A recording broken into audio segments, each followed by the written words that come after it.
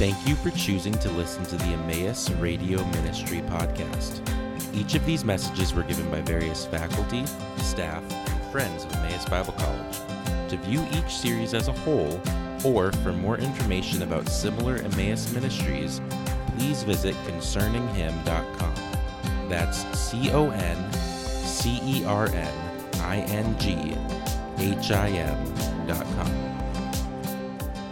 In the city of Philippi, we've seen how Paul and Silas were ministering to the people there, preaching the gospel with Lydia and those who would listen. And we saw how there was a young woman who had a spirit of divination who was following after the men and proclaiming that they were true servants of the Most High God. And Paul cast out the spirit from her and freed her from this evil spirit that was causing her to have these divinations. The people that were in charge of her were very upset as to what had happened, and so as a result, they dragged Paul and Silas before the city magistrates, and eventually they are thrown into prison. And that's where we're picking up the account from Acts chapter 16 today. So we'll read from verses 25 down through verse 40 as we begin our session. Acts chapter 16, verse 25, about midnight, Paul and Silas were praying and singing hymns to God, and the prisoners were listening to them. And suddenly there was a great earthquake, so that the foundations of the prison were shaken. And immediately all the doors were opened, and everyone's bonds were unfastened. When the jailer woke and saw that the prison doors were open, he drew his sword and was about to kill himself, supposing that the prisoners had escaped. But Paul cried out with a loud voice, "Do not harm yourself, for we are all here." And the jailer called for lights and rushed in, and trembling with fear, he fell down before Paul and Silas. Then he brought them out and said, "Sirs, what must I do to be saved?" And they said, "Believe in the Lord Jesus, and you will be saved, you and your household." And they spoke the word of the Lord to him and all who were in his house. And he took with them the same hour of the night and washed their wounds, and he was baptized at once, he and all his family. Then he brought them up into his house and set food before them, and he rejoiced along with his entire household that he had believed in God. Well, we see in verse 25, Paul and Silas now are in prison. While they're in prison, praying and singing hymns to God, there is a peace that's on display in the life of Paul and Silas here, where even in the most dire of circumstances, they're able to pray and sing praises to the Lord, even while in prison. Paul and Silas were able to remain calm in this situation because of the peace that comes from knowing Jesus Christ as Savior and the Spirit of God dwelling within. Paul would later write in Philippians chapter 4 and verses 11 through 13, "I have learned in whatever situation I am in to be content. I know how to be brought low, and I know how to abound. In any and every circumstance, I have learned the secret of facing plenty and hunger, abundance and need. I can do all things through him who strengthens me." Now, maybe you've heard the last part of those verses before. I can do all things through Christ who strengthens me. Sometimes we take those words out of context and use them to mean different things in our own lives today. But really, in the context that Paul is writing, what he's saying is he has learned to be content in whatever situation the Lord places him in. And here at the city of Philippi, even in prison, unjustly accused and unrighteously thrown into prison and condemned, he is able to be content and demonstrate faith and confidence in the Lord. Now, the other prisoners, we're told here in verse 25, are listening to the prayers and the hymns that are being sung. their actions, the actions of Paul and Silas here, while they are in prison, continue to share God's love in Jesus Christ, even from the midst of the center of that cell in the prison. Now, in verse 26, the earthquake comes. We read, "Suddenly there was a great earthquake, so that the foundations of the prison were shaken. And immediately all the doors were opened, and everyone's bonds were unfastened." Their chains fell off. This is really a supernatural act of God. An earthquake would shake the foundations and may perhaps, loosen the doors to allow the prisoners to escape and go free. But for the very bonds on their hands, the shackles, to be opened up and released, really demonstrates God's divine intervention, allowing them to go free. So this is another miracle that's going to testify to the message that Paul and Silas have been proclaiming. All throughout the book of Acts, we've been seeing that miracles are meant to validate the message of the gospel.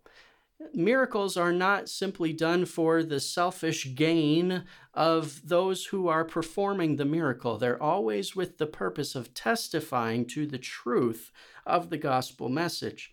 Now, after this happens, when the jailer wakes up and sees that the prison doors are open, he draws his sword. He's about to kill himself. There's a little bit of distance between what's going on here in this text and how we understand it in our world today. So at this time, the jailers who were in charge of these prisons took such pride in what they did that if their prisoners would escape, they would consider it that they had failed in their mandate, in their duty. And as a result of this, their lives would be condemned. They'd be taken from them. So that's what's going on. The jailer realizes that all the doors have been opened up. He's waking now from his sleep to find everybody's doors are opened, and he assumes that the prisoners have escaped. And so in drawing his sword, he's about to take his own life because he realizes that his life is now forfeit. He's failed in his mission. But in verses 28 and following, Paul and Silas call out to him. Paul cries out with a loud voice, "Do not harm yourself, for we are all here." And the jailer called for lights and rushed in. Likely candles are being lit here, little oil lamps to bring in to see what's going on. And it says, trembling with fear, he fell down before Paul and Silas. And he says, "Sirs, what must I do to be saved?" This jailer would have seen Paul and Silas' act of staying in the prison, even though the doors were open, as their genuine love and concern for him, a Philippian jailer. And that would have spoken very powerfully to him. They didn't know him. They didn't understand his background. The only interactions that they had had so far were probably where he was taking them and throwing them into prison, probably not being very nice to them in what he was doing in the interactions that they were having with one another. And so for Paul and Silas to remain in the prison even after this miracle had taken place would have been a huge demonstration of the love of Christ. So the jailer is moved by their concern for him, and as a result, he brings them out of the prison, and he asks them, "What must I do to be saved?" He's falling down before them, we read in verse 29 here. The response that Paul and Silas give to him is to say that he is to believe in the Lord Jesus Christ, and you will be saved, you and your household, whoever would believe in the Lord Jesus Christ. And then we're told that they actually continue on and spoke the word of the Lord to him and to all who were in his house. So it's likely that the jailer perhaps didn't even know the gospel message at this point, but because of their actions, he is now ready to hear what they have to say, and they take the opportunity to share the gospel of Jesus Christ with this man and with those who are in his family and within his household, under his authority, under his jurisdiction. And as a result, the jailer believes. And in verses 32 and following, we see what happens. They spoke the word of the Lord to him and to all who were in his house, and they took them the same hour of the night, and he washed their wounds, and he was baptized at once, he and all his family. So the jailer brings them out of the prison. He washes down their wounds. Now, this is just a short little phrase that's often overlooked, but remember, they've been publicly flogged, beaten, and so for him to wash their wounds now is something, they were probably in a lot of pain from this beating and were never being relieved from this all through the time where they're in prison that day. And now he cleanses them, and he himself is baptized and all his household. And then in verse 34, the jailer not only does this, but he brings them into his own house and sets out food before them. This is a wonderful demonstration of how the gospel of Jesus Christ makes brothers and friends out of those who were formerly enemies with one another. This Philippian jailer would have had no concern for Paul and Silas before this. They were simply, in his eyes, criminals who had been set in his care to secure them and make sure they did not escape. Well, now, because of the gospel of Jesus Christ, this Philippian jailer and Paul and Silas and the others are now brothers in the Lord Jesus Christ, and they're friends with one another, and he actually brings them into his own house and gives them of his own food, providing for them. Well, now we turn to verses 35 through 40. But when it was day, the magistrates sent the police, saying, "Let those men go." And the jailer reported these words to Paul, saying, "The magistrates have sent to let you go. Therefore, come out now and go in peace." And you might think, well, that's a good conclusion to this story. They're ready to go. The magistrates have changed their mind. They're allowing Paul and Silas to go free, but they want them to leave the city, so they're going to go on to the next place. Verse 37, "But Paul said to them, 'Listen, they have beaten us publicly, uncondemned, men who are Roman citizens, and have thrown us into prison. Do they now throw us out secretly?